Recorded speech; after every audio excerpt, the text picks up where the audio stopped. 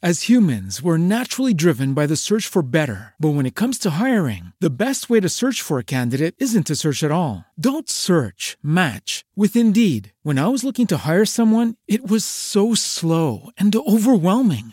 I wish I had used Indeed. If you need to hire, you need Indeed. Indeed is your matching and hiring platform with over 350 million global monthly visitors, according to Indeed data, and a matching engine that helps you find quality candidates fast. Ditch the busy work. Use Indeed for scheduling, screening, and messaging so you can connect with candidates faster. And Indeed doesn't just help you hire faster. 93% of employers agree Indeed delivers the highest quality matches compared to other job sites, according to a recent Indeed survey. And listeners of this show will get a $75 sponsored job credit to get your jobs more visibility at Indeed.com/podcast. That's Indeed.com/podcast. Terms and conditions apply. The child killer was finally facing justice for his heinous crime. It was the year 1386 in Normandy in northwest France. While his two young parents had been making love in the nearby hay, the killer had crept up to the child's crib and attacked him, maiming his face so badly that he had died a few days later. After being chased down, the killer had been jailed, tried, and convicted. Then, per the conventions of the time, the killer was dressed in a new waistcoat and white shirt and marched to the gallows. Townsfolk hooted and hurled insults on the way, and perhaps pelted the killer with rotten food. But however hungry, the killer was not allowed to stop and eat. At the gallows, local farmers had brought the killer's brethren to watch, mostly to deter them from pursuing a life of crime themselves. Finally, the crowd hushed. We don't know whether the killer spoke any final words, but if so, they probably were something along the lines of this. The killer, you see, was a pig. It had attacked a baby in the crib, then been jailed for the offense. Officials later convicted the pig in court and, despite its being a female sow, dressed her in a man's clothing and paraded her to the gallows. After the pig had squealed its last squeal, she was trussed up and hanged. The farmers on hand then pointed her out to the suffering pigs they'd brought along to witness, to teach them that a life of crime never pays. And apparently the other pigs learned their lesson. There's no record of any more attacks on infants in the town. Now, however strange it seems, this case in Normandy was far from alone. Historians know of dozens upon dozens of towns in medieval times that tried animals in human courts for human crimes. Animal convictions were not rare, not at all. The obvious question is why? What on earth were these people thinking dragging barnyard animals into the courtroom? But while it's easy to laugh, in truth there were good reasons for the practice. It's not quite as bizarre as it seems. And if you think this practice is a relic of medieval times and could never happen today in our enlightened age, well, think again. We're not as far removed from medieval times as we might think.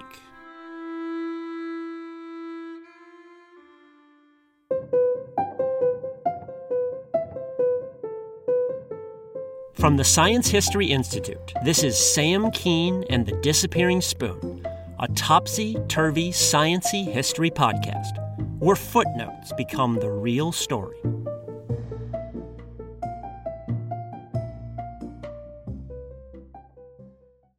The historical record is somewhat hazy, but animal trials were a worldwide phenomenon, with cases in Malaysia and Congo, in Brazil and New Zealand and colonial America. But for whatever reason, animal trials peaked in Europe between about 1400 and 1700. People in southern and western France seemed especially vindictive. But animals also endured trials from England and Portugal to Russia and the Slavic states. The sheer number of different animals brought to trial beggars belief. Locusts, moles, storks, termites, serpents, snails, grasshoppers, caterpillars, weevils, turtle doves, even dolphins. It's a veritable Noah's Ark. But the most common animal by far was pigs. Pigs were often allowed to run wild in medieval villages, and their immense size, up to several hundred pounds, meant that they could do real damage, up to and including killing and eating the victim. This was considered an especially shocking thing for pigs to do on Fridays, since Christians in medieval times were not allowed to eat meat on Fridays. Technically, different kinds of animals were shunted into different court systems. Domesticated animals like cows and pigs were under the control of human beings. Therefore, they were tried in secular courts. A guilty verdict there usually ended with a death sentence. Wild vermin were treated differently. Locusts and rats and weevils were not under human control, only God's control. So ecclesiastical church courts handled their cases. These courts punished malefactors with banishment or excommunication. The charges leveled against vermin usually involved destroying food crops. Meanwhile, domesticated animals usually got charged with murder or property crimes. Sometimes the animal's owners faced charges as well. One example of a dual human-animal trial took place in colonial Connecticut. In 1662, a man named William Porter was accused of, quote, the unnatural deed of carnal lewdness with animals. In short, he buggered 3 cows, 3 sheep, and 2 pigs. He then had to watch all his lovers be killed before his eyes, one by one. Officials finally hanged him as well. In other cases, people had more compassion for the animals. In 1750, a French peasant named Jacques sodomized a donkey, and both of them were hauled into court. But due to a wave of popular protest, the judge allowed several character witnesses to testify on the donkey's behalf. The witnesses swore the donkey had always been chaste and pure, and the judge was so moved that he acquitted the ass. Meanwhile, the real ass here, Jacques the peasant, burned at the stake. Now, however bizarre it seems to have character witnesses for a donkey, it does reveal something important, that people took animal trials seriously. Animals enjoyed all the same rights and privileges accorded to human beings. None were arrested before an official investigation, and they received both a full trial before a judge and were defended by lawyers. Domesticated animals, which could be rounded up and captured, actually appeared in court. With wild vermin that could not be rounded up, a church official would march into the field where they lived and read a proclamation requesting their appearance on such and such a date. If a court banished the animals, the sentence was not immediate. Judges often gave animals time to get their affairs in order.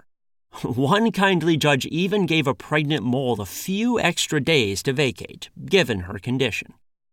I think my favorite animal trial involved a man who can only be described as the Johnny Cochran of kangaroo courts, Bartholomew Chassenet. In 1510, again in eastern France, a plague of rats began devouring one town's barley crop. The local bishop brought up charges and assigned Chassenet to defend the rats. In doing so, the bishop miscalculated quite badly. He had no idea how clever Chassenet was. Right away, Chassenet objected to the indictment. The bishop had charged every rat in the region, which was surely unfair. Could His Excellency prove that all local rats had been eating the crops, not just a few rogue ones? The bishop no doubt grumbled, but he ordered his priest to read a proclamation where the rats were known to gather. It demanded that the guilty parties turn themselves in and appear in court on a certain date. Strangely enough, no rats showed up in court that day, which of course looked bad for Chassenet's clients, a sure admission of guilt. Right? Nonsense, said Chassenet. To explain his client's absence, he invoked another provision of the law. At the time, if a defendant felt that the journey to court would endanger their life, they had the right to skip the trial. And everyone knew, Chassenet said, that the town was overrun with cats. His clients simply could not appear in court under those circumstances. Their lives would be in danger.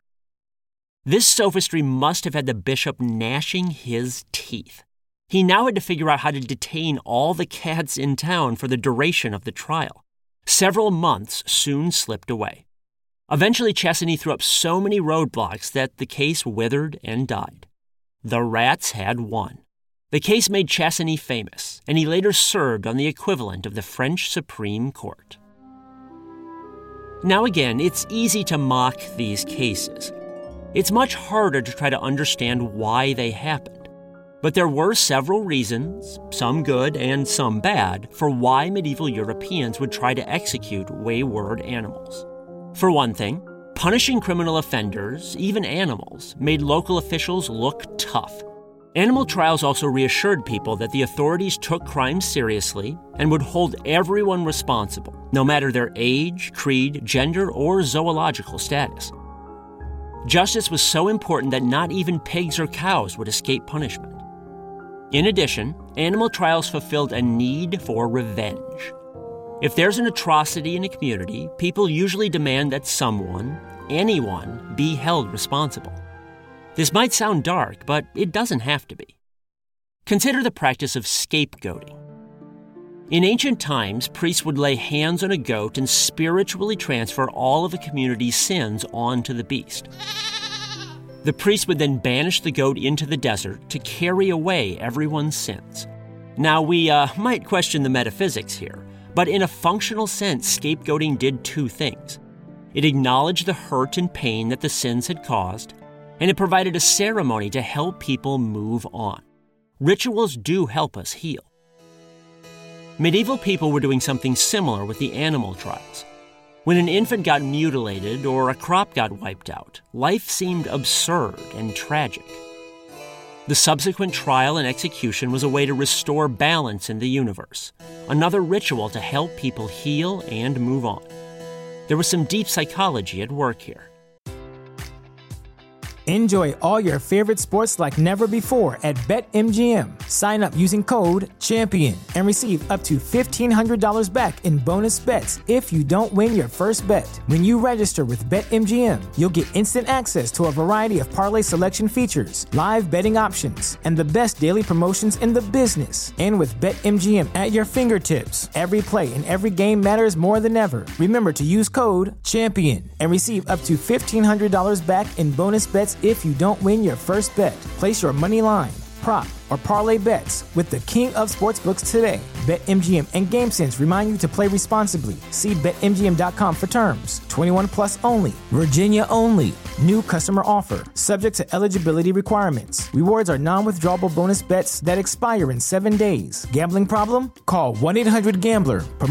Promotional offer not available in Washington, D.C. As humans, we're naturally driven by the search for better. But when it comes to hiring, the best way to search for a candidate isn't to search at all. Don't search, match with Indeed. When I was looking to hire someone, it was so slow and overwhelming. I wish I had used Indeed. If you need to hire, you need Indeed. Indeed is your matching and hiring platform with over 350 million global monthly visitors, according to Indeed data, and a matching engine that helps you find quality candidates fast. Ditch the busy work. Use Indeed for scheduling, screening, and messaging so you can connect with candidates faster. And Indeed doesn't just help you hire faster. 93% of employers agree Indeed delivers the highest quality matches compared to other job sites, according to a recent Indeed survey. And listeners of this show will get a $75 sponsored job credit to get your jobs more visibility at Indeed.com/podcast. That's Indeed.com/podcast. Terms and conditions apply. Still, times do change, and animal trials began to decrease in frequency with the rise of the Enlightenment in the 1700s. Enlightenment thinkers emphasized science and reason, and they challenged the idea of convicting someone of a crime when they lacked the intellect to even understand what the law was. It's no coincidence that the insanity defense also first arose during this time. But animal trials have never quite disappeared. In 1906, a dog in Switzerland was tried and executed for its role in a robbery homicide. In a more lighthearted vein, a chimpanzee got convicted in Indiana in the 1920s for violating a no-smoking ordinance when it lit up a cigarette during a circus act. Unbelievably, a bear in Macedonia got convicted of theft as late as 2008. Its crime was stealing honey from a local beekeeper. Before that, the beekeeper had been deterring the bear by blasting so-called turbo folk music. Apparently, bears hate turbo folk. Here's an example.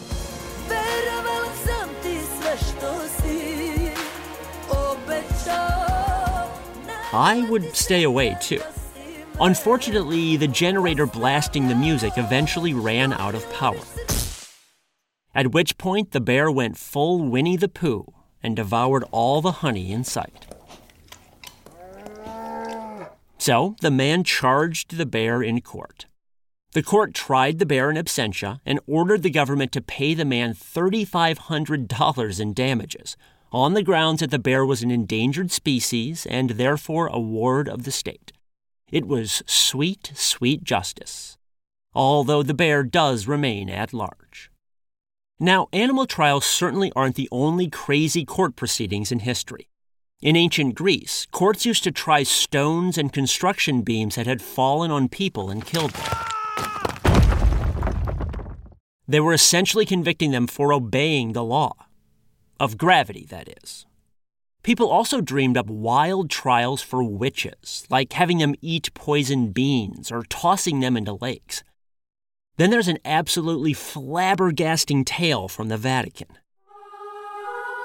In the year 897, one pope exhumed another dead pope, dressed the putrid carcass in a robe, and convicted the dead man of high crimes. I've actually collected a few of these wild stories in a bonus episode at patreon.com/disappearingspoon. You should check it out. But I'd like to end with one final and perhaps uncomfortable reason that scholars think animal trials declined. Namely, that convicting animals of crimes brings up all sorts of sticky legal issues about their rights in general. After all, if we tried animals in courts, just like humans, why wouldn't animals deserve legal protections in other areas? In that case, what right would we have to slaughter them for food or skin them for leather? It was perhaps easier to banish them from court than ask such questions. But these basic questions about the rights of animals have not gone away. They've simply taken a new form. Consider the monkey selfie case. In 2008, a British photographer named David Slater traveled to Indonesia and befriended a group of macaques. Then he set up a camera in such a way that the monkeys, simply while fooling around with it, would take a selfie. It was a cute idea, and the resulting picture was hilarious. A big, grinning monkey. And naturally, Slater wanted to cash in. Unfortunately for him, media companies began running the photograph without paying Slater. They did so on the grounds that he himself had not taken the photograph. The monkey had. And as non-persons, monkeys cannot hold copyrights. They claimed that the picture was therefore in the public domain. Slater sued these publications in court. But in the middle of all this, animal rights activists jumped in and countersued on behalf of the monkey. Why couldn't it own the copyright? The activists also wanted to collect damages, which they planned to use to preserve the monkey's habitat. Eventually, the courts declared that the picture was part of the public domain. But some legal scholars think that's a shaky ruling. The whole dispute opened up a giant can of worms. More seriously, animal activists have also sued the U.S. federal government to declare chimpanzees legal persons. Their goal was to stop medical experiments on chimps. Now, at first, requesting that legal designation may sound strange. How can chimps be, quote, legal people? Then again, corporations are technically legal persons nowadays. As a result, corporations enjoy free speech and other legal rights. So if Facebook and Walmart are so-called people, why not our closest living relatives? At least they are biological. In fact, the U.S. federal government has recently stopped supporting medical research on apes, and several scientific agencies are phasing out research on other animals as well. Europe has even stricter regulations. It's not the same as dressing a pig in a waistcoat and letting it sit in the docket. But don't be surprised to see more animals represented in court in the future.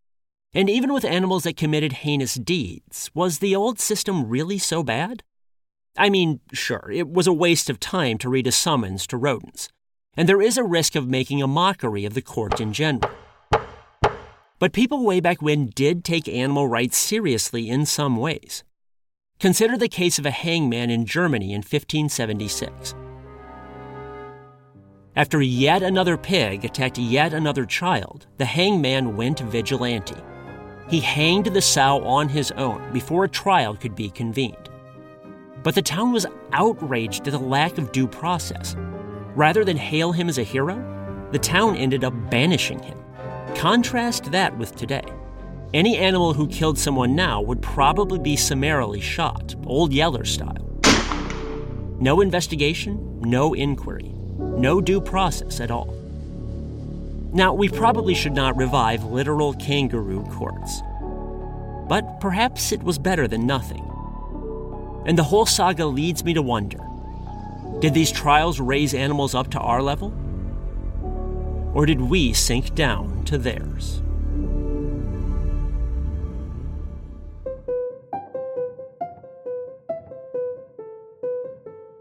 This is the Disappearing Spoon podcast, brought to you by the Science History Institute.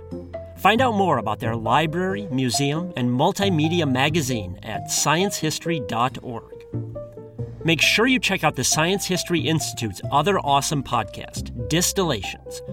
You can find their in-depth narrative stories and interviews about everything from space junk to sex, drugs, and migraines, anywhere you get your podcast, and on their website, distillations.org.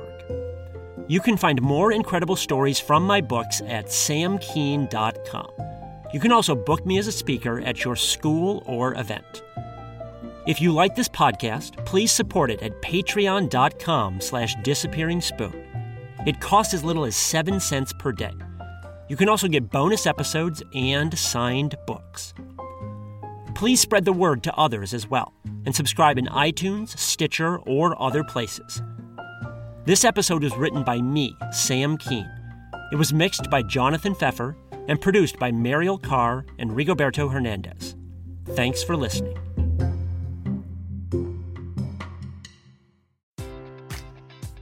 Enjoy all your favorite sports like never before at BetMGM. Sign up using code CHAMPION and receive up to $1,500 back in bonus bets if you don't win your first bet. When you register with BetMGM, you'll get instant access to a variety of parlay selection features, live betting options, and the best daily promotions in the business. And with BetMGM at your fingertips, every play and every game matters more than ever. Remember to use code CHAMPION and receive up to $1,500 back in bonus bets if you don't win your first bet. Place your money line, prop, or parlay bets with the king of sportsbooks today. BetMGM and GameSense remind you to play responsibly. See BetMGM.com for terms. 21 plus only. Virginia only. New customer offer. Subject to eligibility requirements. Rewards are non-withdrawable bonus bets that expire in 7 days. Gambling problem? Call 1-800-GAMBLER. Promotional offer not available in Washington, D.C.